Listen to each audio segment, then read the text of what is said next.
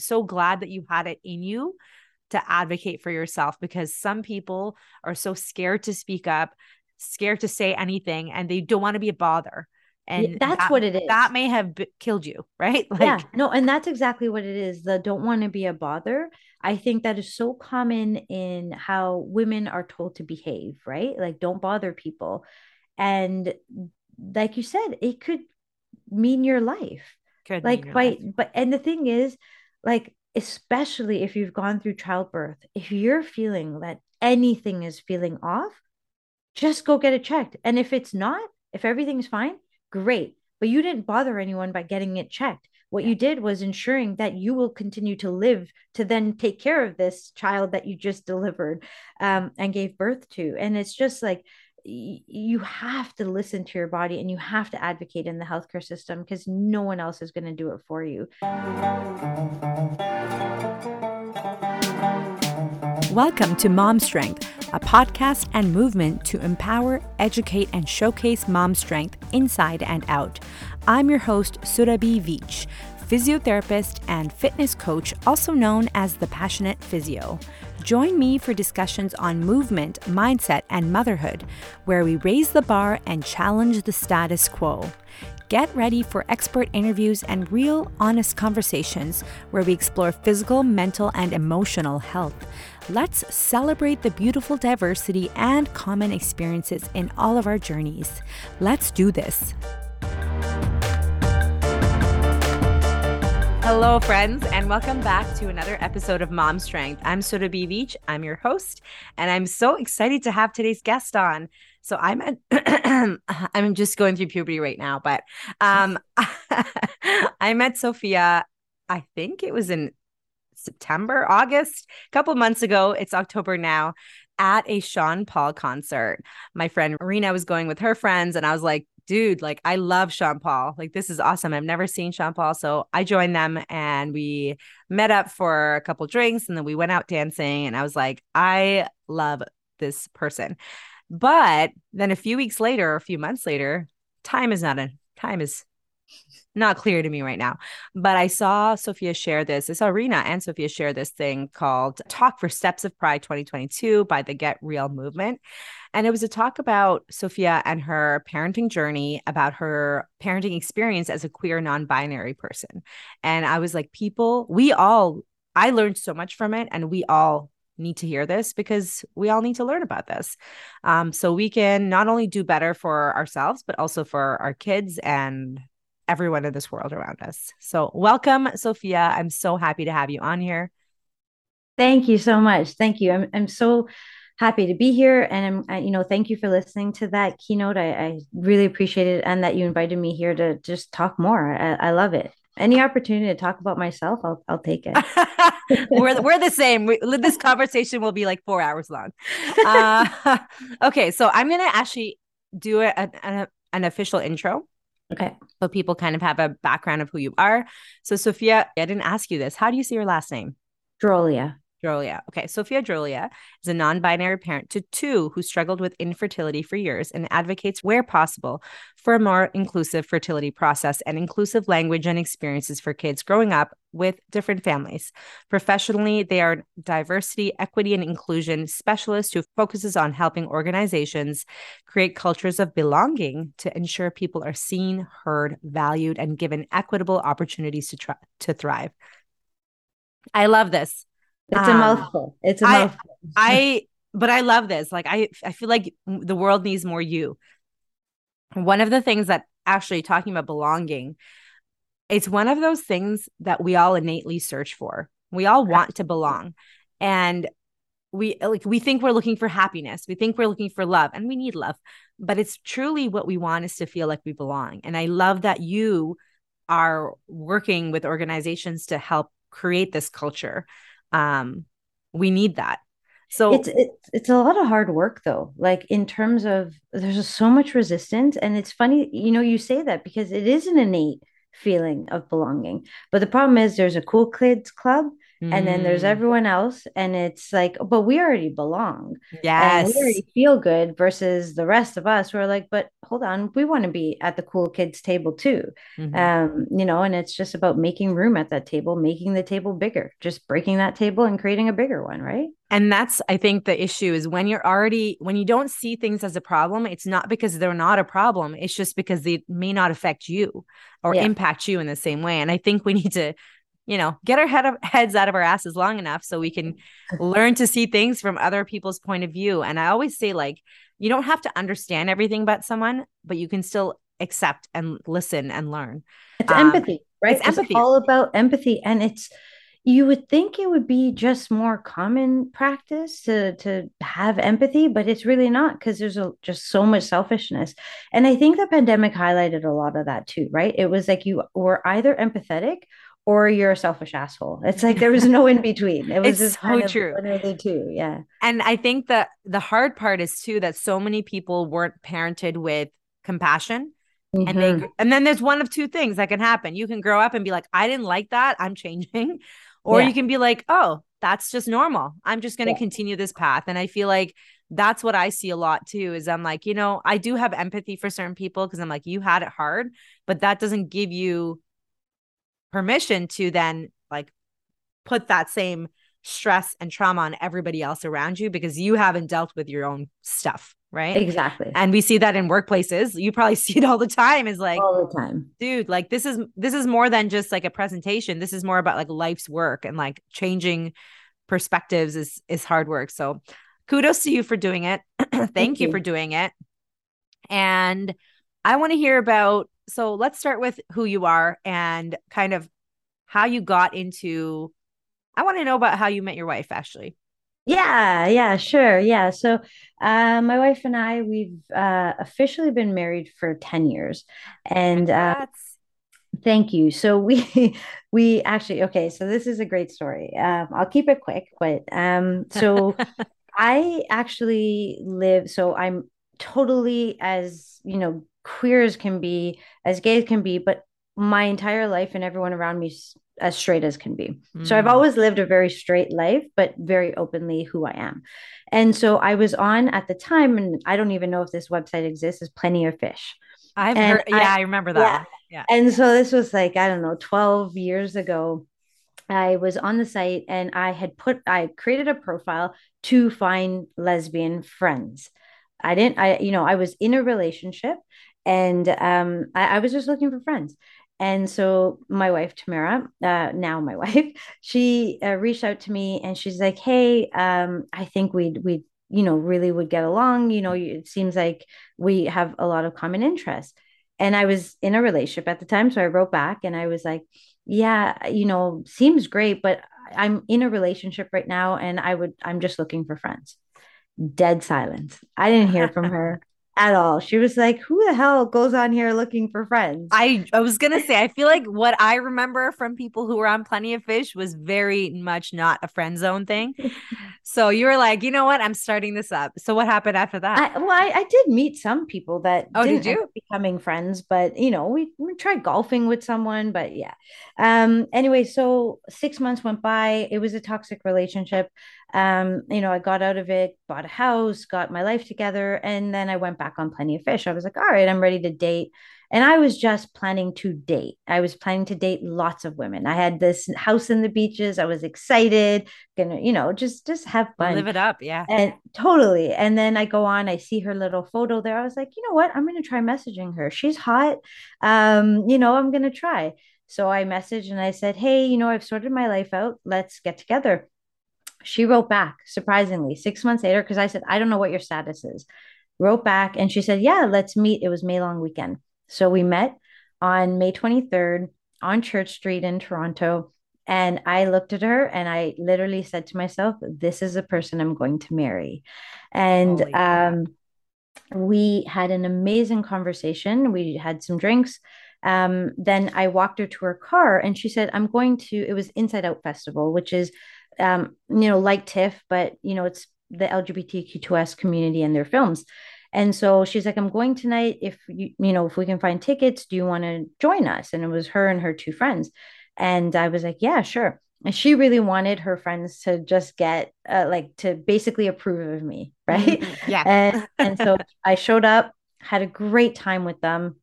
And then a month later, she moved in. 3 months later, I proposed while we were on a trip in Newfoundland. And then a year to the date, on the day we met, we got married. That is incredible. I feel Yeah. like that's like I'm like it's like a Bollywood romance story right now. Right. Like And that's, I mean, I grew up watching Bollywood, so I think I was just trying to find my Bollywood hero. and you know what? I love that. I actually my husband and I met on May 23rd too, Oh. which is the May long weekend, and my daughter was born on May long weekend too. She's on the Hmm. 21st. But yeah, we met for the first time at a rock climbing, like outdoor rock climbing camping weekend. And I was actually casually seeing someone at the time, and I saw him. I'm like, I really like this guy. You know what it was for me? It's so funny how it's subtle things. Like you were like, I love that we could have a conversation. And it just felt, it sounded like it felt very natural for you. It was the same for me. It just felt Yeah. easy. Yeah. Right. And we're so used to dating being hard. We're Yeah, like, absolutely. But it so was, you know what it was for me? It was her smile. And her smile still kills me every single time. Like it's, yeah, she has the best smile. And I always say I'm a lucky, lucky human being. Like the universe has been good to me. I love that. And I'm sure she says the same about you. Well, questionable. Okay. So you have been married for 10 years Hmm. and you have two kids. We do, How yes. old are your kids? Yeah, so our oldest he'll be 8 in January, and youngest just turned 3 in September. Nice. Yeah, not an intentional age gap. We can talk through that, but Yeah. we were really hoping that they would be very close in age. Yeah. So my wife gave birth to our first, and I was hoping to go through it very quickly because I was younger, and I was like, yeah, I got this. I'm going to do this. And I started trying when he was, I think, 9 months old. Okay. So we were hoping for like a 2 year age gap at max, like, thinking, yeah, it'll take a bit of time, but yeah, not the 4 or 5 year gap that I think it's 4.5 years between them.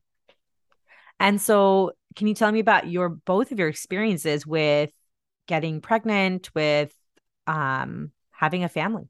Yeah, yeah, thank you. Yeah, absolutely. And so I will say I'm answering these questions because it's on a podcast. But if you do look at my keynote, one of the things I say is Google these questions before you ask people. Yeah. Mostly because, and it's not unique to just my experience. It's a lot of people who are trying to have babies. They have different experiences, right? And it's recognizing if you know a little bit about them, you could probably arm yourself with some more information before you Yeah. go.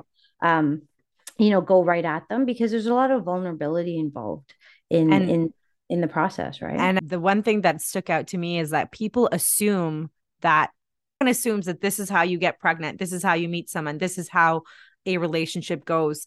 But more and more, what I see, anyways, with the clients that I work with, there Yeah. is no normal. Everyone is. No. I don't even think that your experience is different. I just think that we are all different. So, Yeah. Yeah. going in with the assumption that this is how you get pregnant is just not, it's not right. So, Yeah. thank you for bringing that up, and thank you for sharing this with us because it's true. People could Google a lot of things. There's answers to everything online. It's true. It's true. Yeah. So so we decided that my wife would go first. So we decided Tamara would go first, and that was primarily due to age. I'm totally outing that she's older. Sorry, babe. Um, and so we were like, yeah, okay, you go first because we were cognizant that the process could take long because we had some friends who had gone through it. And it took 6 to 8 months to get pregnant. So we were like, okay. And what that means though, that 6 to 8 months is that you spend weeks doing blood work every morning at 7 a.m. And then well, no, actually, before all of this, we had to first pick a sperm donor, right? And that process is super easy if you're looking for a Caucasian, blonde, blue eyes, tons of options, tons of options. Now, what we wanted was to find someone who looked like me. Now, I'm South Asian. I have, curly, dark, dark hair. I'm very hairy. Me And too. right, we're just blessed with it. Yeah. I am a lighter skin tone, and so these are the sort of things we're like the criteria we're going with in this search. So basically, you can search online for if you want an unknown donor, in the sense of it's not someone you know. Yeah. And so that's a process we chose. And so we went online, and basically you're shopping for the sperm to make your future children. And so luckily, it actually didn't take us long at all because we were so specific. This guy existed, and I can't tell you how thankful I am for this man to donate his raw materials for us to have a family. Like I am so thankful for him to do that. I don't know his reasonings for doing it. Could have just been cash, because in the US you get money for donating, but essentially we found a guy who looked a lot like me, and had really has thick curly hair, and we looked at him and we're like, he's perfect. And so we just bought a ton of sperm. And so I think we bought like 6 vials, and you're looking at like $1,500 a pop, right? Wow. Yeah, it's not cheap. It's not cheap because there's so many, like the donate, the person who donates gets money, but then the clinic gets money. Like Organizations. there's Yeah. just all Yeah. this is all privately funded, right? So it's tons of money. And then when you go to retrieve the sperm from the sperm bank, you got to pay. You got to pay the shipping. And then you got to pay for every time you try and inseminate. So what we did was, it was called intrauterine insemination. So it's IUI for short. And so Tamara went through 6 of those. And so essentially what that is you go in the clinic, it's all very, very timed. So, you're getting your blood work done. As soon as your blood work is showing that you're ovulating, then they call you in the following day to inseminate you, with the hopes that your eggs are out at a good time. There's like, I think, a 3 to 5 day window for your eggs to be there and for the sperm to meet, and you're really hoping for them to love each other enough to make this baby, and make it successfully. So for her, it took 6 tries.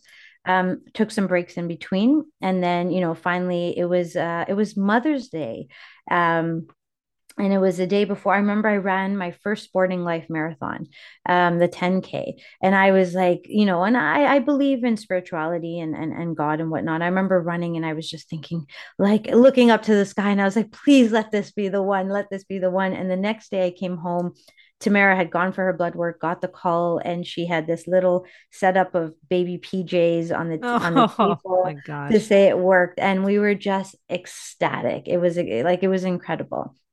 And her pregnancy was relatively smooth. It was easy.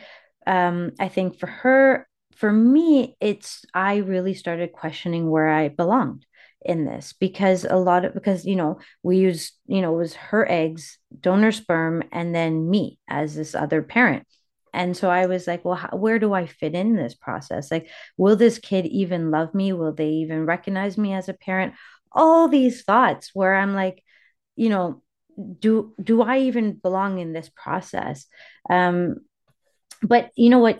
I'll have to say, even through the fertility clinics, there were so many times where I was ignored as the partner. I was told to wait while she went in for stuff.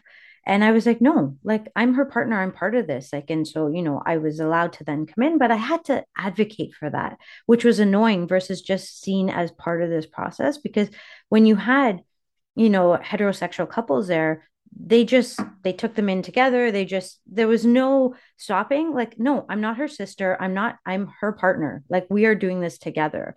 um and so I think that was contributing to a lot of what I was feeling when she finally did get pregnant. And then, all the changes were happening to her body. This baby was feeling very real for her. And in that process, I had decided I really wanted to experience pregnancy, mostly because I kept asking her, what does it feel like to be pregnant? Like, what does it feel like when this baby's moving and kicking? And she was just like, I don't know. Well, it's so hard to describe to someone who has not been pregnant. Yeah, that's what she It's said, right? She's like, yeah. I don't know how to tell, I don't know. And I kept asking, and she just couldn't. And I was just fascinated with the science of it. I was like, this is miraculous. The It fact that is. you do this in a clinic, in any setting, you're just combining sperm and eggs, however you do, and then it becomes this baby that's moving inside of you. And then you give birth to this baby, right? I mean, I've always called it a parasite because it's totally living. Oh, it 100% leaches everything out of you, really. Right? And these Yeah. still are parasites, right? Yeah. So, like, children are innately selfish, right? They like want everything for themselves. So, Yeah. and when you were sharing that, I really feel that we don't treat pregnant people like families. We just treat them like as them, like they're doing Yes. the work, right? Which is true. But also, they can't do it alone. They are supported by their partners. And so, not being able to recognize you as, somebody who needs to be in the room, like that would have felt really, that would have felt really hard. Yeah, And it felt like shit. It felt what like year shit. was this? Because this was 8 years, 9 years ago. It was in 2014. So you can tell that it wasn't that long ago. Yeah, Like, no. this is not like 1960s where you're like, okay, like this is not and this is in Toronto, which is a big city. It is, and a very well, known fertility clinic. Amazing doctor. Like the doctor was great. It was the other staff that weren't necessarily always, up to par of who I was in this journey. Yeah. And so, you forgive so much along the way, but along the way, my self-esteem becomes Yes. damaged, right? Yeah. My like where do I fit in becomes, and then of course we're celebrating, we're happy, and everyone's so excited, but it's all happening to her. Yeah. And it's like, and then I would hear things like, oh, well, how did you pick the dad? And then it was like in the beginning, I would just be so angry and I would just, it's not dad, it's donor. I was gonna Like, say it's not the dad. The dad's not showing up, right? It's no, just the yeah. it's just the raw materials, but it took a lot out of me that first round, in terms of the first round of when she was successfully pregnant. The constant, like, people would say dad, dad, dad, and I was like, no, it's donor. But looking back, I have to also recognize this is completely new to everybody else around us, right? Like they hadn't experienced anything like this and they didn't know the language to use. Can I say that they don't use it anymore? Absolutely, right? They're incredible with that. And I mean, our kids are incredible. If anyone ever uses that, they'll say donor. Mind you, my 3-year-old is a little shit. I don't know if swearing Second is allowed, child. but she constantly will be like, your dad. And I'm like, no, I'm not your dad. But she does it on purpose because she knows it She knows aroused it her. bothers you. Oh yeah. Um, The second so yeah, children, that I was our, tell you, they're oh just my goodness. yeah. Oh yeah. So that was our first sort of experience with our first. He was born in 2015. Um, do you want me to go into the second, or you have questions about that one? How was it when's your first is a he, or what gender Me. pronouns do you okay. Yeah, So he's he, him. Yeah. how did you feel once he was born? Did you Oh, feel it still was kind it of was like you weren't part of it, or no, it was, when they talk, like when there's the term love at first sight, I did feel it with Tamara, yes. But when I saw him, so she ended up having a C-section. And you know what, the C-section process, I don't think people can appreciate what the partner feels like when they watch and if especially if it wasn't an emergency, but it needed to be done because this baby wasn't coming out any other way.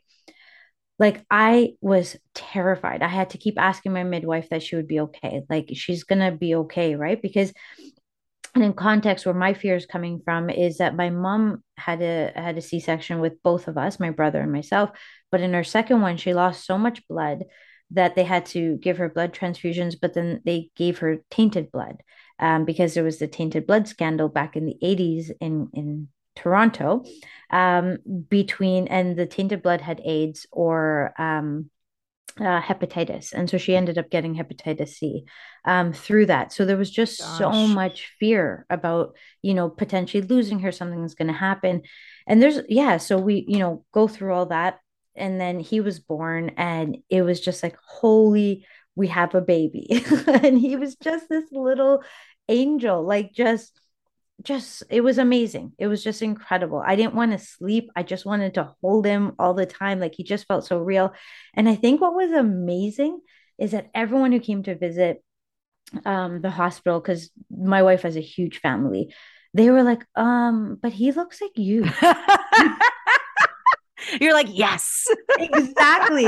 I can't tell you how ecstatic I was. And people were, the looks on their faces, they were so confused. Like I can't, it was the They're like, best because what did you do here to make honestly, this they just happen? couldn't understand how she gave birth and he looked like me.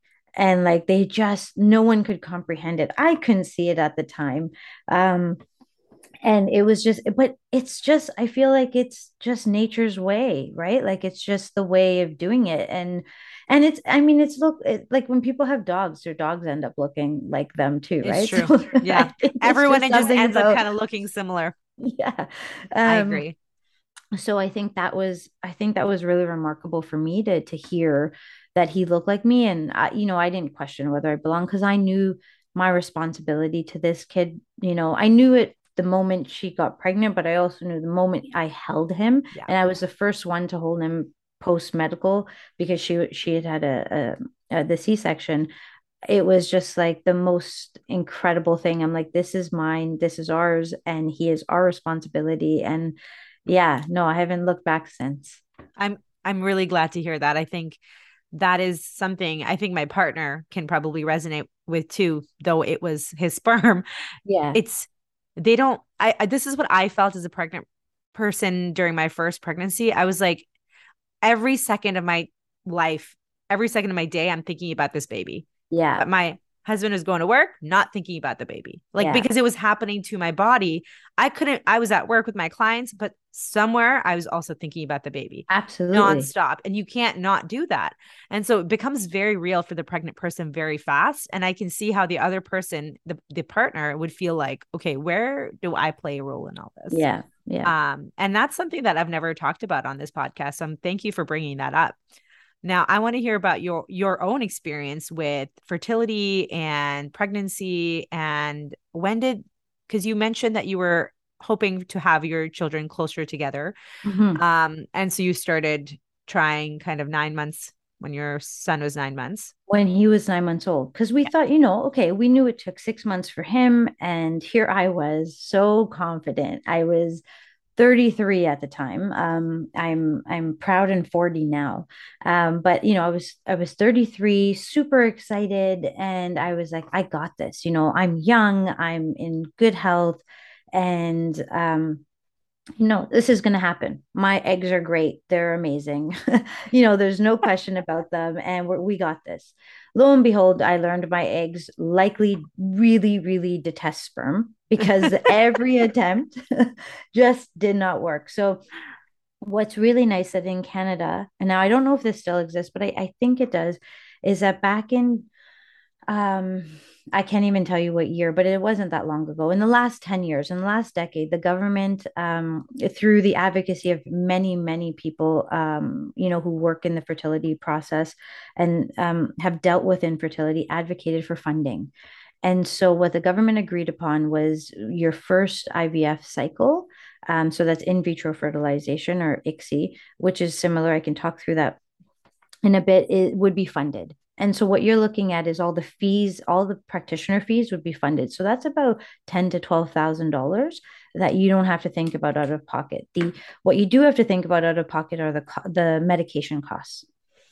Okay, so I went through 3 IUI cycles. So just let's put the sperm in. So lots of blood work, 7 a.m. Let's find out when you're ovulating. And I was so annoyed because I would always feel like they're not getting it on time, or that they should do this, they should do that. Like I'm the doctor, right? Like it's similar during the pandemic. Everyone became an immunologist, right? And so, I thought I knew more. I didn't. They were doing the best they could, but there's so much emotion. There's so much emotion. And then I did an IVF cycle early on. So it was my fourth try because we're like, okay, we're eligible for the funding. Let's go and do Let's it. use it. Yeah. Yeah. And so this was just after he turned 1. I was eligible for the funding cycle. And so we went through it. And I ended up with nothing. There were 9 eggs extracted, two, and then they were all inseminated, and 2 of them were kind of still going at it at day 4 when I went in. And they don't tell you all this. So they tell you at day 3, so basically they're expecting it to turn to a blastocyst that they can then that they can transfer into your uterus. So they only tell you up to day 3. So when you go in day 5, you have no idea if there's anything left. They don't tell you, or at least this clinic didn't. And so we went in day 5, and for the transfer, and I'm so excited. And they were like, yeah, one of them didn't really make it, and the one that we're going to try looks like it might not make it. So we're just going to go for it. So, I go in with that. We try it. Unfortunately, that cycle didn't work. And then I decided I needed to switch clinics, because during that clinic process, there were so many things that were happening. Like, I was asked for my partner to come and bring his sperm, and like I just wasn't seen as who I was. Like, I was Yeah. just seen as a number and part of the heterosexist system, Yeah. and it was exhausting. And mind you, it wasn't a long, lengthy process yet. I was only 4 tries in, essentially, but I thought That's for still, sure. I feel like that's still a long time in the sense of like anyone who's tried for a pregnancy of any kind and Yeah. knows each month how disappointing it is when you don't Absolutely. Right. don't have the And baby. Yeah. I think what people don't understand in that is it's not tangible loss for like that you can describe, because like I can't, there's nothing I've lost, but there is something I've lost, because I've lost that hope, Hope. right? Yeah. Because each month that you're ovulating, there's that, and you're trying, there's that hope, and that hope to create this child, to create the family. You've already created it all in your mind. And then it's sorry, no, it didn't work this month. And so I think the IVF was what really, really set me back, because I thought, of course, an IVF would work, because I'm not coming in to the fertility process with any known issues, Right. right? Because typically, You're healthy. Everything else is, yeah. exactly, like we're only here because we have to be here, because we don't have an alternative way to create children. Yeah. So we're here not because of the medical route, but because of like necessary, we needed it. And so in my mind, I was like, well, there's medically, it seems like everything is fine. So this should work. And I was led to believe it should work, because on paper, everything looked great.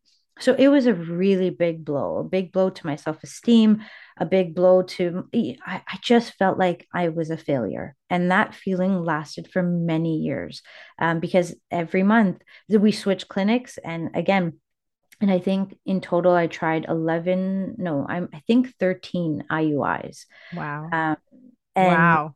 yeah, and then we then said, and we switched donors as well, because we thought, let's go find someone who looks like my wife. We found someone. He was super cute, not as tall as we would have wanted, but we're like, and it's funny, right? Because we had no idea. We're like, okay, what does 5'10" actually look like? So we went around to all the men in our lives. We're like, how tall are you? How tall are you? And we'd be like, one guy was like 5'10". We're like, okay, all right, that's acceptable.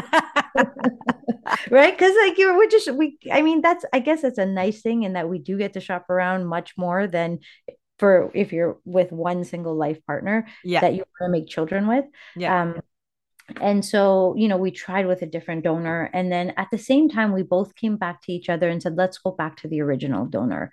We know it's worked. So let's go back. We tried unsuccessfully many, many times. And then we applied for my wife to get IVF funding, because she had never gone through IVF. And we just said, okay, you know what? Let's just switch back to you. It's too exhausting. And I think the hardest part, and I think anyone who's dealt with fertility who has a partner, is that the partners just don't get it as intimately as what you're going through. Like they don't understand, because like I said earlier, the loss is not tangible. But I'm not saying that the loss is not real for them either. And I think I didn't appreciate that each time, because I knew for her, she saw the hurt, right? She saw the pain. And it's also, she's going through the same too, in a different way. But I was just so self-absorbed in why it's not happening to me and my body's a failure, that I didn't even acknowledge that, she's probably processing loss at the same time. But she was wonderful in that, of course, she's the best and doesn't never centers herself. And so she didn't, right? It was all about me and me going through this. But then at the end, we're like, okay, you know what? It's worked with you. So just you go through it, because there's just no point anymore. And I'm done. I have to give up. In that process, I gave up sugar for 2 years. Like I did everything possible to think this is how my body would get better to have babies. And it's not that. So anyone who's trying to restrict food because you think it's going to help you have a baby, I can tell you it may not. It may not. So eat that burger, eat that cake, eat whatever you want, because Yeah. honestly, you need to give yourself comfort and compassion going through this. And that's one thing I didn't do. I was not compassionate with myself going through the process. I obviously don't have that experience that you have. Um, but I work with a lot of people who've had difficulty with fertility. And I really don't think that anyone who hasn't had that experience will understand. But what I see is that we all need to be more compassionate with people who may or may not be going through this, because when you ask a family, oh, when are you having a child, or when are you having your next one, you have no idea what they're going through. Absolutely. And first of all, it's none of our business, but also sometimes it's from people who are our family members who truly care about us. So they're not saying it with, to be mean, they just truly care. But also doesn't mean you're ready to share what you're going through with everyone around you either, because Yeah, it's such a deeply absolutely. personal issue. Yeah. Um, But it's also back to like these assumptions that, you got to get married, you got to buy a yes. house, you got to have kids, you got to then put the kids in university. Oh, no, you got to breastfeed or chest feed. You got to, and then if you do that past a year, oh my God, something's wrong with you. Like there's just all these expectations of when things should happen. And people have to recognize that, like, not everybody wants kids. And you know what? That's okay. And that's even better. The people who recognize that they don't want kids, I appreciate them so deeply, because they would end up being awful parents Yeah, because they I don't want agree. to be parents, Yeah. right? And I think our parents' generations and those, before them didn't have those types of choices. No. They were just held to those expectations. And so it's the same thing, right? That generation of parents are expecting their children to have children, and it's this whole, like, as soon as you get, okay, when are the babies coming? And it's like, but you have no idea what we're going through. And sometimes, I have family members who have been trying for years, and it's like it's something that is you're so vulnerable, and as a person going through it, you just feel like a failure, and now it's just being highlighted by your family members because you still don't have these said children that that the expecting grandparents are waiting for. And so it's such an awful process. So for me, my recommendation is really just to get to know people, have conversations with them, and let them share the information if they want to. But When if they're they ready. don't, Yeah. yeah, when they're ready. If they don't want to, don't ask them when they're having kids. Like, if they want to have kids, they'll ask you about things or they'll share information, but otherwise it's frankly no one's business. No, no. Yeah. And my brother's 42 and he doesn't have kids and he's like not partnered. And when I was probably 10 years younger, we would harass him. When are you going to get married? And Yeah. now I'm like, oh my gosh, this guy's so wise. Like he's truly so wise because he knows he would not, he doesn't want kids. He wouldn't make a good parent. Yeah. And he knows that. And I like you, I truly respect people who maybe they would make great parents, but they don't want kids. And I respect that decision so much. Our parents didn't have that choice. Like you said, they Mhm. were forced into that very limited, narrow view of what is acceptable. Mhm. And frankly speaking, I often think my dad should never have had kids, knowing who he is, right? Yeah. Like, Yeah. I'm glad I'm here, but like at the same time, I can recognize that so many people of that generation would have been better off not having kids because Yeah. it Yeah. was deeply traumatizing to them. Well, and even I think for my mom, her deep sadness, and when I came out to her, back when I was a teenager, her greatest sadness was her fear that I would not have kids. That was her, that I wouldn't live a quote unquote normal life because I wouldn't have kids. And that was one of her greatest concerns, right? Like that it wasn't going to happen for me. And it was like, well, it happened. It just happened in a different way. And she's great with them now, but I think, for her it was a very long process of how do I process this information. I'm not, she has 3 grandkids from my brother, but she didn't think she would ever get them from me. And I'm glad she did. I'm Yeah. glad you did too. So when you finally did get pregnant, Mhm. How did you feel? Was it the Yeah. exciting pregnancy, excited feelings that you had that you had Yeah. So, well, anticipated? I'll go back to, so we had decided with Tamara doing it, right? That's right. Yeah. So we decided, she would go through the process. And so she went through the egg retrieval process. And we were told her numbers look great on paper. It's going to be amazing. She's going to have tons of eggs. We're going to have tons of choice. Guess what? We didn't have a ton of choice. We ended up with one single embryo, just What? one. Yeah, just the egg extract. She didn't produce a lot of eggs that they had hoped. And of the eggs that, yeah, we just had one embryo. And I remember so clearly sitting in the doctor's office, and he's so wonderful, but at that time obviously I thought he wasn't, because you're vulnerable, right? And this process is it's a privatized, private medical care system, so you think they just care about the dollars. And I remember him sitting there and saying to us, telling us that there's one embryo. It looks very good, based on all the analysis that I've done. It's a good embryo, but there is only one. And so, I immediately in my mind thought, okay, this is, well, Tamara's going to do it because she has a successful pregnancy. We know it's worked in her body, so we'll go with that. And he looked at us and he said, because he knew how long I'd been trying, and he said, this embryo can go in either of your bodies. The success rates may not differ at all. And so, because they had done like my uterine testing and whatnot, so they Then so you. that's what he said. And she sat there and she was incredible. And she said, you do this. And, but I don't want you to do this. And if it doesn't work, for you to carry that with you. Mm. And, sorry, I'm going to get emotional here. I know. I'm tearing up too. It was amazing because it was selfless of her in recognizing how much I wanted this.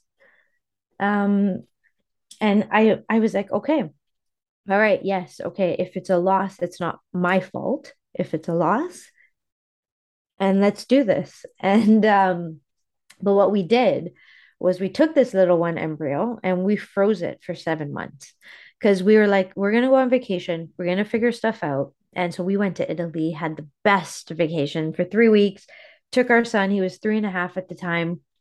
And then and I wanted some time. I didn't feel ready yet Yeah. to, Didn't want to be rushed into this when you were yeah. super. Yeah. Yeah, and so we came back. It was then January of 2019, and we're like, all right, let's do it. We played some music in I actually I had a dream the night before of one of the doctors, and not even the doctor that I was working with, doing the transfer of the embryo. And then she ended up being the one who transferred the embryo, which was No way. really weird. Yeah. But we played music and we laughed a lot. Like I remember we were so relaxed that day. And then we just hoped and prayed that it would work. And then so you wait, I think the wait period is 6 days, because 6 to 8 days. I can't remember, but it's shorter than your regular wait of 2 weeks, because this blastocyst is already 5 to 6 days More old. developed. Yeah. Yeah. Yeah. And so I remember the blood work should have been on the weekend, but because the blood labs are closed, I would have to go in on the Monday for the blood work to find out if I was pregnant. But of course, I started taking home pregnancy tests, because who doesn't, right? Yeah. Yeah. And I took pregnancy tests throughout the years. I always took them. Yeah. And so, they'd always be negative.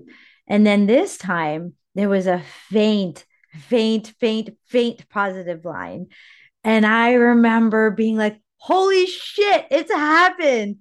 And I honestly, I knew it had happened, because there was just this feeling that was so different from all the other times. And I was just like, I think this is real. And I looked, and I remember sending a picture to Tamara, and she's like, this is great, babe, but like, let's just wait Let's till the wait. blood. Yeah. Yeah. And I remember sending it to my friends, and I was like, it like, do you see what I see? And they're Yeah. like, oh my God. Everyone, we're all super ecstatic. And I sent it to one of my dearest, closest friends. He passed away in 2019. But he was a big part of this process too, in terms of at work, someone who like he was amazing, very, very just supportive. And he was also the real talk in my head. He was like, this is amazing, but you just be realistic. If this is blah blah blah, right? Like just everything of like, just let's wait for the blood work until we can really celebrate. Yeah. And then blood work comes, it's, she says it's positive. I'm like, yeah, I took some tests, I know. You're like, I already knew.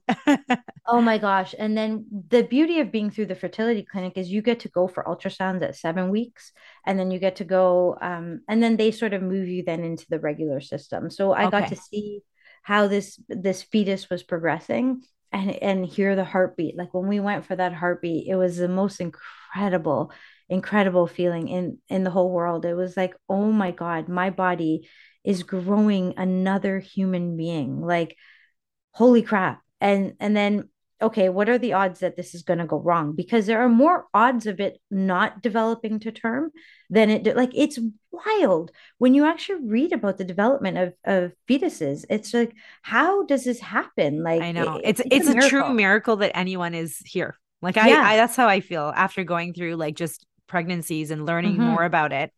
Um, and I do one thing I wanted to say is that you were going through all of this stuff while also being a parent to a young Yes. child, Yes. which is incredibly hard.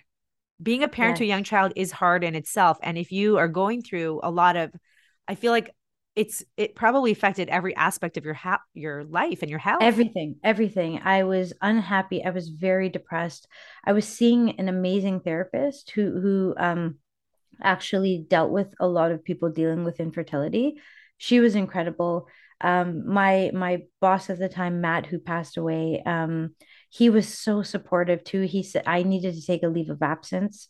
And I was so distant from my kid, from my wife. Like I was so broken. I was so broken, right? And it was just, I didn't feel like I knew who I was anymore. And how I like, what do I do? How do I go on? This is something I really want, and why isn't it happening to me? And it just, but you know what, I had an incredible support network. I met some wonderful friends through this, and they were incredible through the whole process. So yeah, I found people to lean on, which really got me through it. And now, And actually, Rena, who's been on your podcast, was one of yes. those humans. And I mean, Rena is incredible. So I figured her people Yeah. are also incredible. Um, but that I think anyone who has been through any period of depression knows that what you feel during that time is very dark and it can be very lonely, but it's not the real you in the Yeah. sense that that's not who you are. You're not defined by, what you're going through at any given period of your life, right? Yeah. And I think that people who love you obviously recognize you for you even when maybe you couldn't recognize yourself. Yeah. And I think that's what's truly special about relationships and connection and community is we need it. It's essential for every single person Yeah. to be here and to be thriving.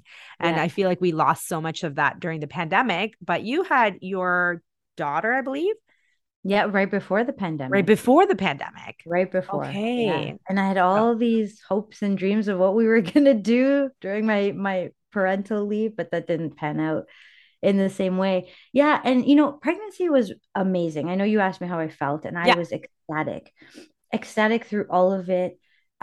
Except when I realized my body was changing and my chest was growing. Now I've generally been on the smaller side. I gained weight, so my chest got Everything grew. bigger. Yeah. Yeah. And then, but it started growing during pregnancy. And the one thing was I had made it clear, because I have, as a person who identifies as non-binary, I really hate my chest.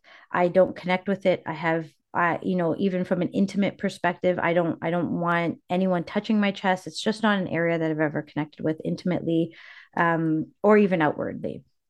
And so I made it clear to the midwife right from the beginning Yeah. that I wasn't going to be, chest or breastfeeding. And she was amazing, incredibly supportive. Great. Yep. Okay. I got you. Don't worry. I will take care of it. Um, which was great. But, I needed to then find clothing that I felt comfortable in. And Yeah. I've always felt really comfortable in expressing my gender through my clothing. Yeah. And, I say this in my keynote, but my mom was extremely supportive in that regard. As conservative, she's a conservative Muslim human being. But she was the most supportive parent in allowing me to express myself the way that felt right for me. And I hope I can do that for my kids. But she was incredible. But she blames herself for making me gay because she let me wear my brother's tuxedo when I was 6. She's convinced that that's the moment that it That's happened. the moment it You know happened. what? Maybe as a parent, she might have seen the joy I felt. Yeah. So maybe in her mind, as I sort of break this down, maybe in her head, she actually did see it. And she saw the joy that I felt putting on my brother's suit. And so that's why she thinks that's what made me gay, is allowing me to express myself. But But in it's reality, it was just you for probably for the first time feeling like safe. this is me. And Yeah. me, yeah, exactly, right. And having a parent who allowed me to do that. And the thing is, like, I grew up in a community where we did performances, like dances, every like December and July or whatever. And so my cousin was the girl dancer, and I always took on the boy role, right? Because we were acting out Bollywood, so we would do all the Bollywood I music, love it. and I was always the boy. And even in so I'm a smiley. So even in the Khane, which is a mosque, we would perform these things on stage, and everyone knew I just played the boy role, and it was amazing. And I think that was so instrumental in who I became as an adult, in how confident I became in my identity. But in pregnancy, for the first time, I found myself so conflicted because here's all this clothing that doesn't feel right for my repertoire of clothing, right? It's all frilly and frumpy and I think Flowery any and person yeah. who goes through this, right? Like you look at your options and you're like, these are not great options. You're like, And none of then these are me. Yeah. exactly, right? Because as you probably know, when you're going through it, your body is not even yours, No, right? it's Like it's not. just it's a host to this parasite essentially. That is the best way of putting it. Literally, that you are hosting this parasite that is growing in you that you want, but also you have zero control over your body at that time. Yes, exactly, exactly. And so going through the process, I was feeling very disassociated with my gender identity. I didn't know how to express myself anymore because clothing was my way to express my gender. And now I didn't have that option because pregnancy was extremely limiting in my options for clothing. And so I found myself, and even t-shirts, right? They were all v-neck t-shirts. And here I am. Typically, actually, this is always buttoned up to my neck. So I always have my dress shirts buttoned up to my neck. I wear crew neck t-shirts. Like I never wear v-neck t-shirts. And now that's all I was wearing. V-neck t-shirts with like cleavage showing, and everything was tight, which was fine. I don't mind wearing like skinnies, but apparently they're not in style anymore. I'm keeping all my skinnies, but I was wearing skinnies and these t-shirts, and I just didn't feel good. I didn't feel good with my body growing, and I felt conflicted. And Tamara helped me find clothing that fit. I had to import some from the UK because here we didn't have many options. Just even t-shirts. I couldn't even find just general pregnancy t-shirts with like that were crew neck. And so I ended up finding some. I made it through, and then I ended up having a C-section as well. And the that whole experience of birthing was unreal. There were so many things that I was like, holy shit, this is what people have to go through. Like it is unreal. But what's incredible is that both of us have been able to experience that in a relationship. And I know so many men in my life who have said to me, like, that's really incredible that you also got to experience it, because you typically You two both. people Yeah. don't, right, get to experience that. So I am very fortunate that I did get to experience it, even with 7 epidurals and lots of hands up my vagina. It was it was a great experience. I feel like you have so much more gratitude for that experience because of your history going into that experience versus somebody who maybe got pregnant like that, ended up with a C-section, who may have found that experience more traumatizing because, and it's all that's, I think that's why it's all, perspective matters. And if both partners in a relationship experience that, I'm just thinking the deeper level of understanding and compassion and empathy and gratitude that you probably have when you're like, I've been through this as well. And Yeah. I know how hard it is, because part of it is I felt it was so unfair after I had my baby that it was my body going through all of these changes and my body that needs to recover. Like, I'm a physio, so I know I support people through this because of that, because I know in many ways it is unfair. But Yeah. I also know that the partner doesn't want to always just be a useless, sitting in the background. They also want to help. And I Yeah. feel, this is incredible. I'm so happy that this is how it happened, even though I Yeah. know you had so many years of hardship going through it all.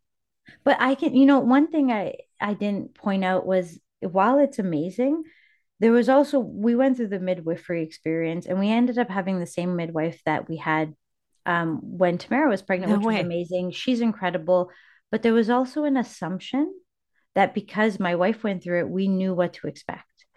And And you're like, nope, this is all new for me. Yeah. that's the thing, right? And that And your made me body's upset. different. That's what it was. And it made me quite upset through the process, because there were questions I would have, because there were changes that were happening to my body, not because we'd already gone through pregnancy or Tamara had gone through pregnancy and we know what to expect, but that, I'm still a different human being. Like, I still have different, like, thoughts, and, have questions. And so there was that underlying assumption, because we'd gone through it. It was like she was seeing the same person again, but it Mm. wasn't the same person. It was an entirely different human being. So that's something that I think, while yes, amazing that we both got to experience it, we were both also seen as one through the experience, which, it wasn't the same. Like, yes, we both ended up having a C-section, but my post experience was extremely, extremely different than hers. And what was you had mentioned that you'd had postpartum preeclampsia. Yes, Can you tell yeah. me what that is and Yeah, and how that came I about? want the world to know about this, and just look for these symptoms. So, I was 3 4 days out from giving birth. We had come home very fairly quickly. We didn't want to stay in the hospital.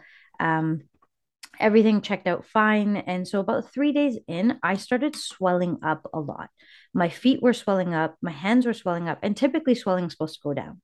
And that's what they tell you to, right? When you leave the hospital, your swelling's supposed to come down. The secondary midwife had come to check on me, and they checked my blood pressure, they checked things, and I was starting to have trouble breathing, especially when I was lying down. I was having trouble breathing, and so my midwife, bless them, thought it was anxiety, and so gave me these tips and tools on how to breathe. And I was like, okay, all right, yeah, okay, maybe it is anxiety, I'll chalk it up to that. Thursday night comes, I'm having lots of trouble breathing when I'm on my back, like, ignoring it. I'm feeling like my feet, I can feel the liquid in my feet as I'm walking, like they're feeling really heavy, you know. And that was the Thursday. And I had said that, and they said, just keep doing the breathing exercises. You're probably fine. So Thursday night, I go to bed and I wake up like I can't breathe. I can't breathe at all in the laying position. Like, I just can't catch breath. And so then I said to Tamara, I said, no, something is really wrong here. Like, This something is is not wrong. normal. Yeah. Yeah. And I knew it. I knew, I was like, and that's what I actually said. Those are the words. I said, this is not normal. Something is wrong. So she's like, all right, let's call the ambulance. Because it was 3 a.m. We have a brand new baby right next to us in the bassinet. And then our son, who's 4.5, sleeping in the other room. And so she can't leave. She can't take me to the hospital. So we're like, okay, let's call the ambulance. Ambulance is there. It's like 3:30 in the morning. They arrive and do all the work. They like, everything looks fine. One of the paramedics, or one of the maybe it was the fire. Yeah. the fire, no, what are they called? Firefighters. Firefighters. Sorry. Yeah, I You're was like trying to, fire chief. Yeah. yeah, Firefighters. Yeah. firefighters. She was telling me about her birth experience, and yeah, it can be hard, and everyone's kind of dismissing that I'm actually legitimately feeling something wrong with my body. And so they're like, well, because we're here and it's protocol, we have to take you to the hospital. I was like, okay. So I'm in this ambulance by myself. I'm getting very emotional. And then I'm like, maybe it is anxiety. Is it anxiety? Because every time I'd lie down, I couldn't breathe. I couldn't breathe at all. I And then feel he like was like, that's a clear sign that that's not anxiety because and it's he like kept saying, mostly yeah, when you you're know lying what? down. Yeah, he's like, yeah, no, it could be anxiety. And the thing is, they checked, my pulse and my heart rate, and everything seemed to be fine. I go to the hospital. I explain, they finally take me to triage. The paramedics just casually explain, yeah, she's having some trouble breathing and just recently had a baby. And here I am in the stretcher. I just had a C-section 7 days ago. And I'm like yelling that I had major surgery 7 days ago and something doesn't feel right. They're like, okay, okay. Eventually I get moved in to a room and I go and ask, not a room, sorry, in the waiting area for patients that have been triaged now, but it's Yes. inside. And they go, okay, go and sit down over there. And then so I go back to the counter and I ask, how many people are ahead of me? And they said 17. What? Yeah. And this was 3:30 in the morning in September of 2019. So this was before the pandemic. There Wow. were, there were that 17 In people the middle of ahead the of me night. in the middle of the night to be treated at the hospital. And I lost my shit. I was like, I just had a C-section and you're asking me to sit in a chair. Is there a room of it? No, sorry. First I asked, is there a room available? They're like, no, no, sorry, we have no rooms. Then I got really upset. I got very emotional and I said, I just had a C-section. Like I cannot sit on a chair. All of a sudden, miraculously, right in front of the nurse's station, they open and it's an empty bed. And I was like, oh, okay. So they let me go in that. And I had during that time in the hospital, one of the nurses said, oh, you must have the baby blues. And I was like, no, I don't have the baby blues. Something is wrong with me. And then actually, a nurse, a South Asian nurse, actually heard me, so came over to me, and she's like, "Are you okay?" And I said, "Can I have some water?" She asked me what's going on. She's like, "Okay, let me see if I can get you seen faster." She gets me moved to the another area where I was seen, and they went in, got my X-rays done, not X-rays, but a CT scan Yeah. of my lungs and my heart to see what's going on. I had 5 liters of fluid built up on my lungs and I had heart failure. Oh my gosh. Mm-hmm. 5 liters and heart failure. Mm-hmm. And is this a complication of a C-section or is No, this it's just a complication of pregnancy that a and it's very pregnancy? rare. Okay. And my blood pressure had skyrocketed. And so they didn't know what was going on because this is so rare. They had no idea, right? The doctor came and he was like, "Yeah, you have liters and liters of fluid on your lungs." And so, gave me diuretics and I just kept peeing out. It was great weight loss. You're like, I'm instantaneously 15 five pounds pounds. light. Yeah, it was 5 pounds lighter. I went in and came out. Um, but they admitted me into the cardiac ICU, essentially for three days. I was there for 2 nights, 3 days, getting Wow. shots to make sure I don't have a clot and I don't die, constant heart monitoring. And yeah, they came in and said, yeah, I had mild congestive heart failure. And here I am, 37, just gave birth, and you're sitting here telling me I have mild congestive heart failure. I've never had heart issues in my life. And then on top of that, I was told I could never carry again because it's too high of a risk. And this sort of stuff, like the thing is, like, I had to keep telling people something was wrong. No one listened to me. Like my midwives who were incredible. And they apologized after the fact. I think it was a really good learning experience for them because they realized, okay, when we know a patient is talking about not being able to breathe, like these signs and symptoms, like, if you're experiencing swelling that's going up, if your blood pressure is up, and this can happen up to 6 weeks postpartum, blood pressure, swelling, and breathing. Those are three things you got to pay attention to, because you can end up having a stroke and dying.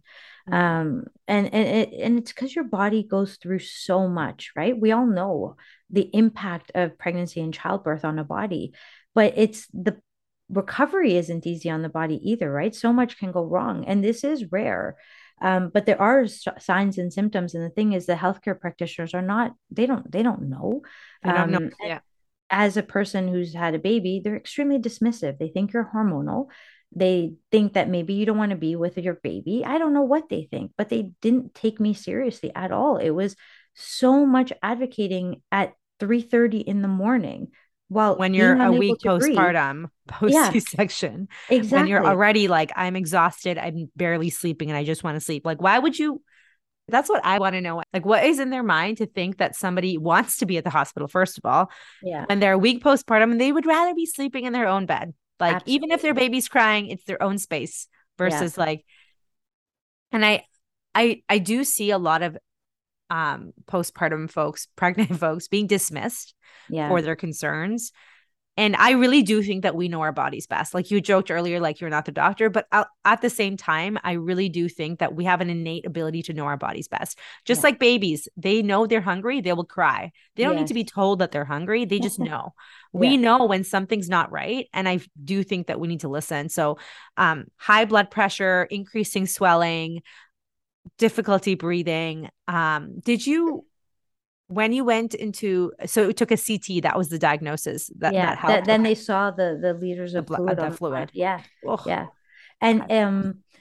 it was terrifying. It was so terrifying. And I remember calling my circle of friends, and they showed up right away because they all live near the hospital. And they were there from the morning all throughout, came back for dinner. My mom stayed. So it was incredible. I had this incredible support system. My wife had her family at home with the baby, but like I couldn't see the baby.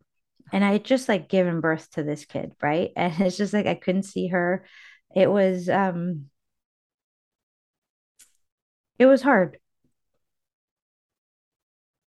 I think what was hardest was also like thinking I was gonna die, and no one would believe me.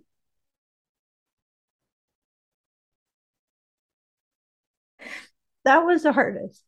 Was no one believed me. No one who has gone through the medical profession is believing me as a patient.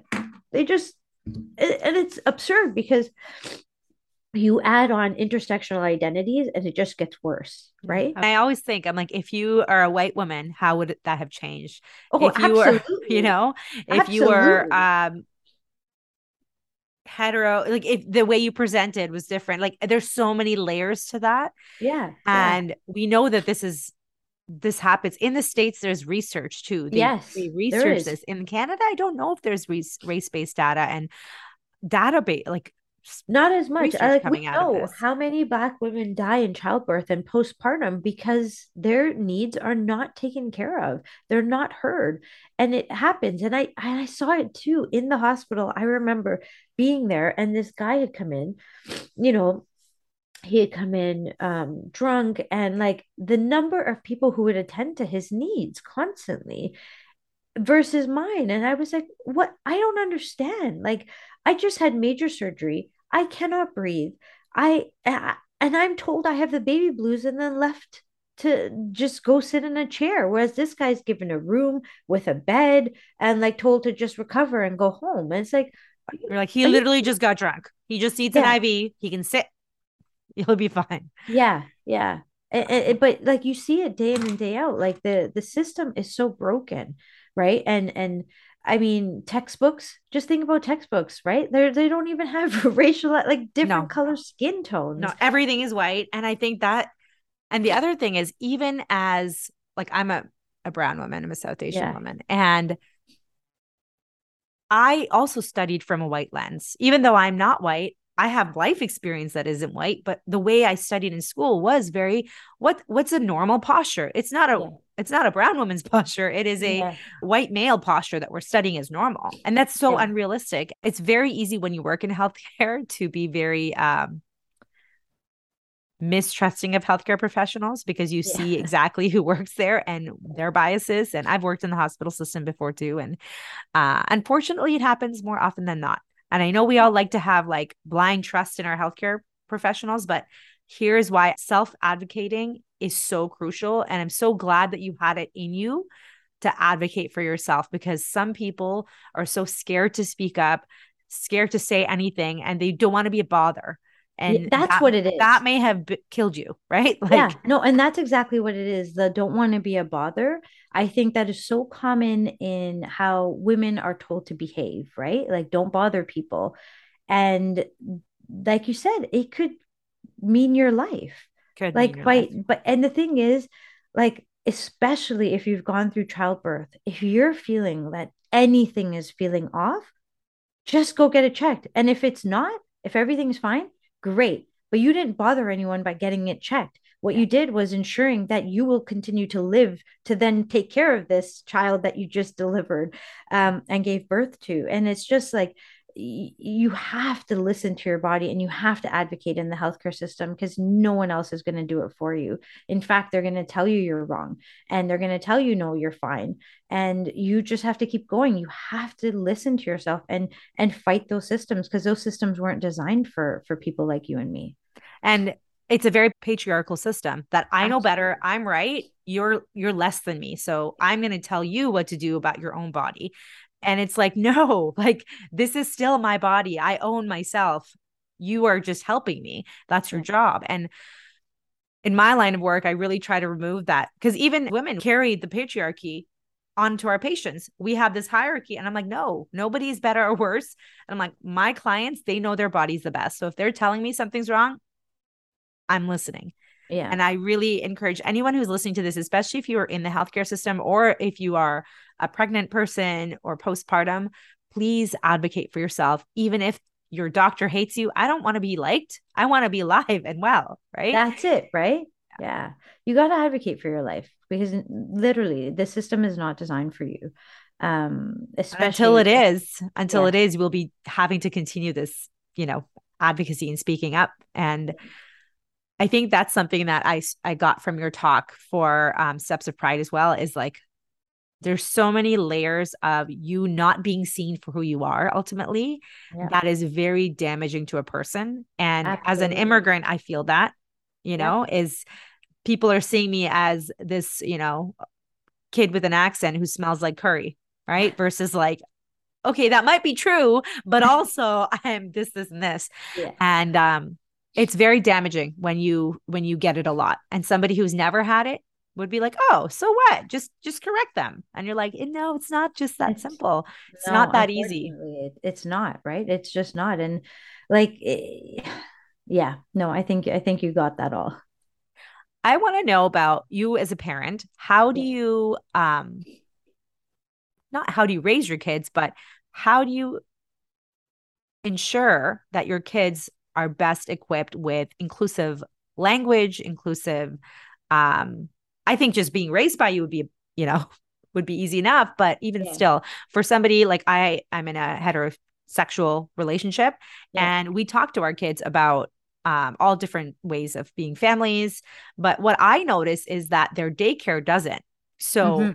while they might mention it once or twice, there's still a mommy daddy or like a two parents. And I'm like, some people don't have parents. They were Yeah. raised by grandparents or other members of the family. And I know it's going to happen when there's one kid that then enters. And I'm like, we shouldn't have to wait till we meet that kid. It should be the default, That's you it. know? That's it. Yeah, and so what I'm really conscious about with my kids is at first I'm completely honest and transparent with them. I don't hide anything, and also I think what's really important and what people don't recognize is kids can understand a lot. If you say it to them in kid appropriate terms, they're so good and they're sponges, right? They're going to absorb this information and they're going to spread this information and they're going to be like they're just wonderful when you actually empower them with information. So this morning is a great example because one of them was saying something about ladies. I don't know. They kept using the term ladies. And I was like, I don't really like that term. I actually really hate, like, in terms of reference to me, I cannot stand the term lady. Um, I actually I'm much more closer to changing my pronouns altogether. Like right now I'm she, they, but I think I might move to they. I'm becoming more comfortable with that. Um, but I said to my son who's older, I said, well, why don't I like the term lady? He's like, because you're non-binary. And I'm like, what does that mean? And he's like, well, you don't really feel like a boy and you don't feel like a girl. I was like, exactly. And and then my daughter, she's like, ask me. And I was like, well, how do you feel? She's like, I don't feel like a boy. I don't feel like a girl. I'm just Gabrielle.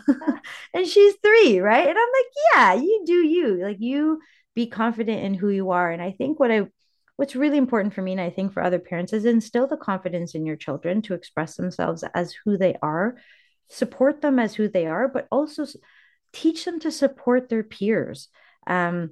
And then advocate in all the systems possible. So, like you said, at your daycare, right? Like our daycare celebrates Pride, celebrates National Indigenous History Month, celebrates Black History Month, recognizes diversity. I think it's super important. But here's a really good example of how you can change things so easily.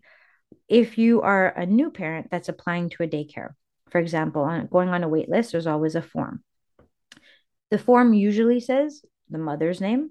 So it says mother and then it says father, right? Now, inclusive daycares and childcare provider places will have parent 1, parent 2, or guardian 1, guardian 2. Um, and I think when you see a form that says mother and father, I think it's really important for you to fill that out and potentially cross out the word father, cross out the word mother, and just write parent 1 and parent 2.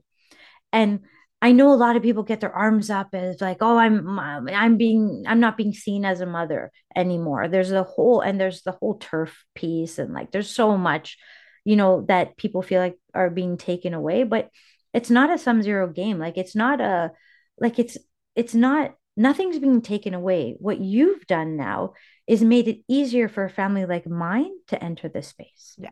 Because what you've done is made it safe. So when I go to apply for my child for daycare and I get this form and it says parent 1 and parent 2, I'm like, oh my God, look, we're being seen. Our family structure is being Our seen. family will feel safe here. Yeah. Exactly, exactly. And the thing is, there was a Montessori close by to us. We were looking at different places, I did the same thing. I sent the form in and I did that. And I said, have you not had, families of different structures? And she was honest. She's like, you know what? No, we haven't. And you're the first one to correct me on this. And I appreciate it.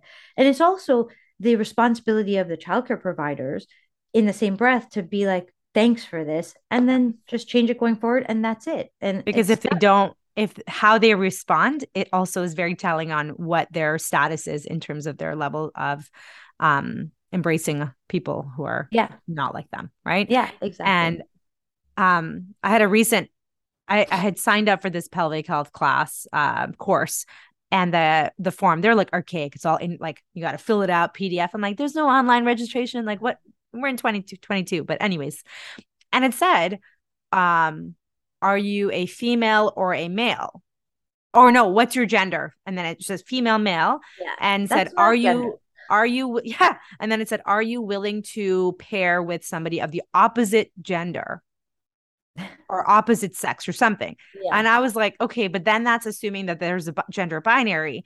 And also, what question are you asking here? What are you trying to figure out? That's what it is. Question right? should be, what do you want to know? You have a vulva or a penis, right? And are you willing to pair with somebody with a vulva or penis? Just leave it open, because it's just so unnecessary. Yeah. And I emailed back and I said that to them. I said, this is better language. And I'm like, I'm not the expert on this, but this is what I think needs to happen. And the response I got was, oh yeah, we're aware. We're going to change it sometime in 2023 when we have an online registration system. And I'm like, this takes 2 seconds on Microsoft Word. I'm like, you have a Microsoft Word document online. I will change it for you. But like, and I'm like, but why is this so hard? Because I'm like, you know what I would see if I was non-binary and I was signing up for this course? I would not sign up. Yeah. I would say, and that's, not for me. That happens to me all the time. When I'm filling out forms, I think what makes me so angry is are you male, female, or other? No, I'm sorry. I'm not an other. I'm still a human being. And also, what's so important is to distinguish the difference between sex and gender. And then also, what do you actually want to know? Do you Yeah. want to know what's in between my legs and what was assigned at birth? Or do you want to know what is my gender identity? Those two can be completely different, right? Do you want to know if I'm cisgendered or if I'm, non-binary or trans? Like, what are you getting at and why do you want this And information? that's the why. And because a lot of the times it's unnecessary info. For example, I was at this conference and I was just thinking about this. And I was like, one of my friends who's transgender said, um, he, they, and none of us had written down our pronouns. And Yeah. that was like the first day. And I was like, oh my gosh, we should all be writing down our pronouns. And then somebody else brought up a great point, and she's like, but why are we defined by our pronouns at the same time? Because like, shouldn't we all just treat each other as human beings? Because Yeah. we were also in a very inclusive space. And I'm like, that's a really great point. We were out for lunch at the time, and the server, who was like 20, was like, hey, girls. And I'm like, excuse me. And my Yeah. friend said, we're not girls. And he's like, Yeah. oh, hey, ladies. And we're like, that's Oh, not any better, because you cannot assume that because we all are sitting and we may look like ladies that we all want to be called ladies. I am a woman. I don't want to be called ladies because I feel like it's also very, it's like, I hate that term. I hate yeah, it so hey, ladies. much. And I'm like, can you not just not, like Just say hey. just say, hey. Just say hey. Like that's it. It doesn't need any more than that. Yeah. And I think some people are very unwilling to change that because that's all they've known is one way. Yeah. And I think we'll get there. I Yeah. know that there's more of us changing our, and not even changing, but like um accepting more inclusive language, more inclusive practices. Like, for example, there's a holiday called Rocky. I don't know if you know Rocky. Yeah, I know Yeah. Rocky. Where Yeah. you tie your brother and sister, like it's Yeah, between a the brother. sister ties a thread on the brother's wrist, and the Yeah. brother then gives the sister a gift or money. And it's Yeah. very like, okay, but what if you don't have two siblings of like a boy and a girl? Yeah. Or what if it's like, who cares? Right? Like, Yeah. Yeah. and so over the years, I'm just like, all right, we'll honor our day together as siblings, but like it doesn't have to be this big like patriarchal thing either. Yeah. Yeah. And some people are so sensitive about, oh, that's our tradition. I'm like, yes, and you Yeah. can celebrate it and you can make it a bit better. But that's yeah, and those types of traditions can and should be changed because if we think back to any of these types of traditions, it also feeds into the toxic male culture, right? Like in that scenario, the brother is meant to protect the sister. But does he have to be the protector? Why can't she be the protector? Why is Especially in all that scenarios pressure? when, what if the sister's the older one too, right? It's like, Absolutely. But why is all the pressure on men to be the stronger, physically stronger, the protectors?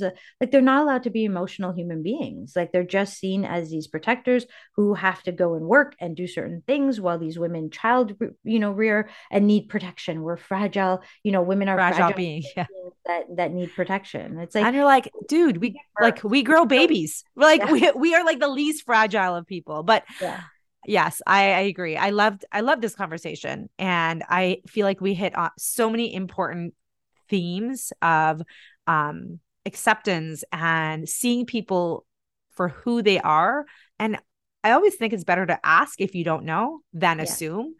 Um, and even with, I'm just thinking about my own practices, like, how can I make it better? Because it's not about feeling ashamed or like, oh, I screwed up. It's about then do better. Right. Exactly. And I think we all help, like your midwives, like the nurses who were in the hospital that night, they could all do better Yeah, because they absolutely. met you, and Yeah. they hopefully learned from that experience, to Yeah. not dismiss, people who are coming in with these very real life threatening concerns.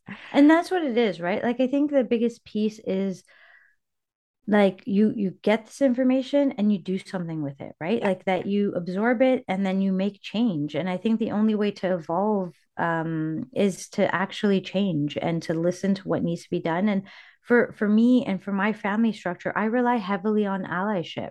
And allyship isn't just sitting next to me and be like, yeah, great, I come to Pride. No, it's actually when you see those forms, you demand change for those forms. When you see anything happening in your school systems, you see any form of homophobia showing up, you hear your kid saying anything, you intervene. You make a point to make sure that your kid isn't the bully on that playground, who's making my kid feel the way they feel, maybe because they have a different family structure. But it's not just my family structure, right? It's any family So structure that many. is different from the quote unquote typical or normal.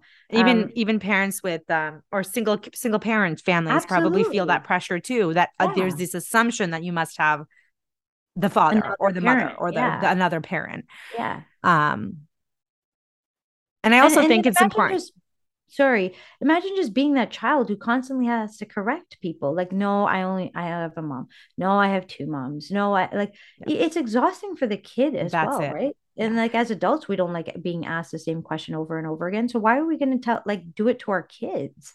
And I think it also wears down on them or becomes more of their identity than it Yeah, needs to be. Like your it does. identity, like I often think my identity doesn't have to be the things that make me different, but it has become that because of how many times it's been pointed out, Yeah. right? Yeah. My Yeah. identity could be something else. Maybe I'm an artist or maybe I'm, something else, but it has become all of the things that have made me different. And luckily, I'm at the point where I'm embracing that. For the Yeah. longest time, I pushed that away.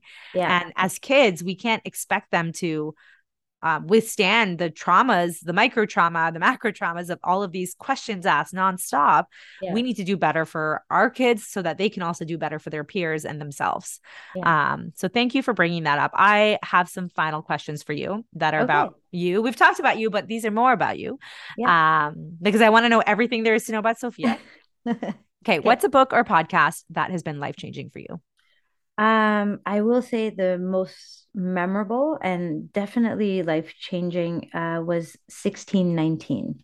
It's a New York Times podcast by Nicole Hannah-Jones, who is I want to say a journalist, I think for New York Times, who basically talks through enslavement of Africans of coming to the US and how that shaped what became America. But the history and the way she tells the stories are incredible. I've never been so captivated by a podcast and by I've never been so moved by it as well and so moved to do more, Mm-hmm. um, because she gives you so much truth, in a way that's just like, holy whoa, I didn't know all of this happened historically. And it's very powerful, and I encourage anyone who has time to listen to it. It's really, really well done. Thank you. I've never heard of that, so I'll put it on my list because Yeah, I do 16. love I love listening to and reading things like that are factual, but also based on like things that affect us still now, right? Yeah, and her voice, she has such an incredible podcast voice. Like, I could listen to her story tell all the time. Nice. Mhm. So what are three things that you like to do for yourself every day? Yeah, this is a hard one. I mean, make my morning coffee. Need it.